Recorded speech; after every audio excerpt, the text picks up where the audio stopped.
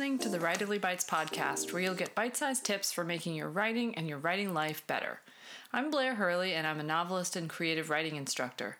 You can find more about me at blairhurley.com and on Twitter at bhurley. You can follow news about the podcast on Twitter at Writerly Bites. This week's writing tip is don't write an origin story.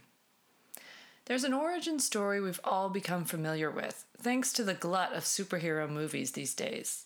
In the origin story, we return to the beginning. We see the hero experience a trauma and a transformation.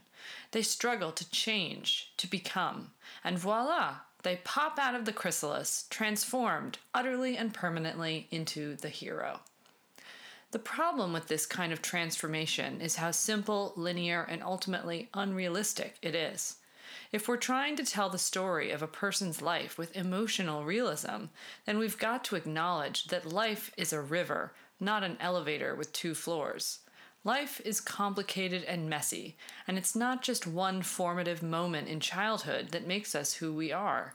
It's 1,000 moments. It's an accumulation of interactions, scenes, and lives. And in our adult lives, we aren't stuck forever in the one form that childhood shaped us to be.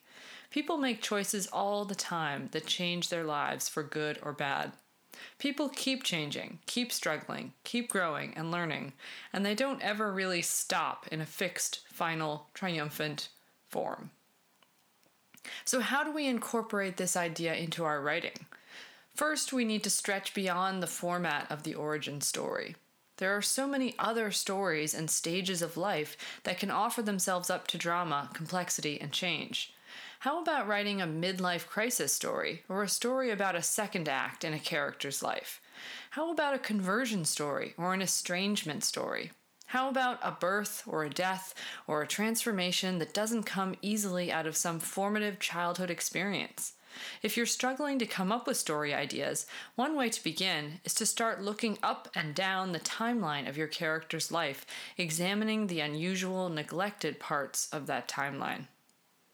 When that character appears in a story or novel, Alice Madison writes in her book, The Kite and the String, the author primarily has in mind major personality traits arising from childhood, and if I ask the writers, what will happen in the next scene, the answer is something like, I will demonstrate Gregory's insecurity about blank and his fear of blank.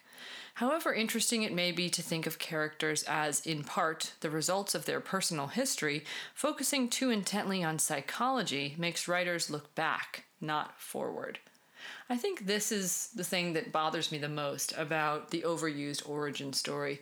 It is ultimately a story that is looking back and putting together the pieces of the puzzle of a character's past without being very interested in what lies ahead, in what difficult, messy choices and changes are happening in the present rather than what has happened in the past.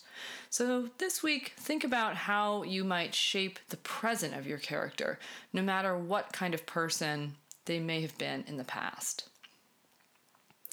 This week's reading recommendation is a very buzzed about, talked about book, and I'm so glad that I picked this one up. It is The School for Good Mothers by Jasmine Chan.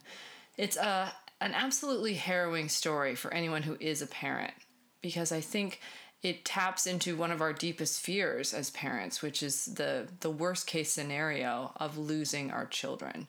In this case, a parent character has a very bad day and makes a bad decision. And in this dystopian world, her child is taken away from her and she has to attend a strict, very oppressive sort of re-education school or camp or prison, depending on how you view it, in order to have the chance of regaining custody of her child. In some ways, this book is not that far off from horror stories I've read about the way that Child Protective Services can work in the United States and in other countries. It also steps off those rails into the surreal and the unreal and to imagine a more extreme world. So it's got elements of reality and not that far from reality in it. It's written in a clear, honest, unsparing kind of style in which we really have to, as readers, examine our own prejudices and our own biases and the harsh judgment that is leveled on women in particular, but parents in general, and the sometimes impossible expectations that are put on them to be perfect all the time. Thanks for listening. The Writerly Bites podcast will be back with micro tips to make your writing better. It's produced by me, Blair Hurley. Please rate and review us on Apple Podcasts and visit the website at writerlybites.com. Email me at writerlybites.podcast@gmail.com with your favorite tips or questions about the writing life, which I'd love to tackle in future episodes.